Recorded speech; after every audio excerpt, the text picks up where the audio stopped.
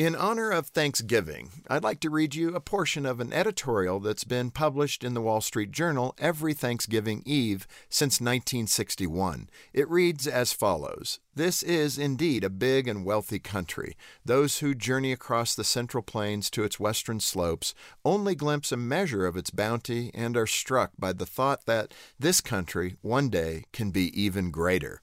America is one of the great underdeveloped countries of the world. What it reaches for exceeds by far what it grasps.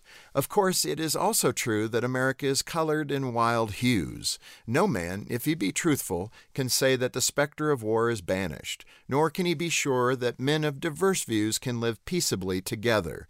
But we can all remind ourselves that this country was not born from the resources of the earth, though they be plentiful, but from the men who took its measure. For that reminder is everywhere, from our cities to our farms, from our factories to our homes, and from our hospitals to the schools that spread across our land.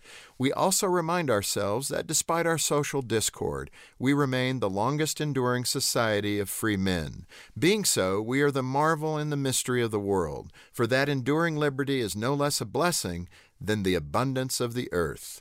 To these profound words of encouragement, I offer a hearty amen, and to you and your family, a happy Thanksgiving. For Focus on the Family, I'm Jim Daly.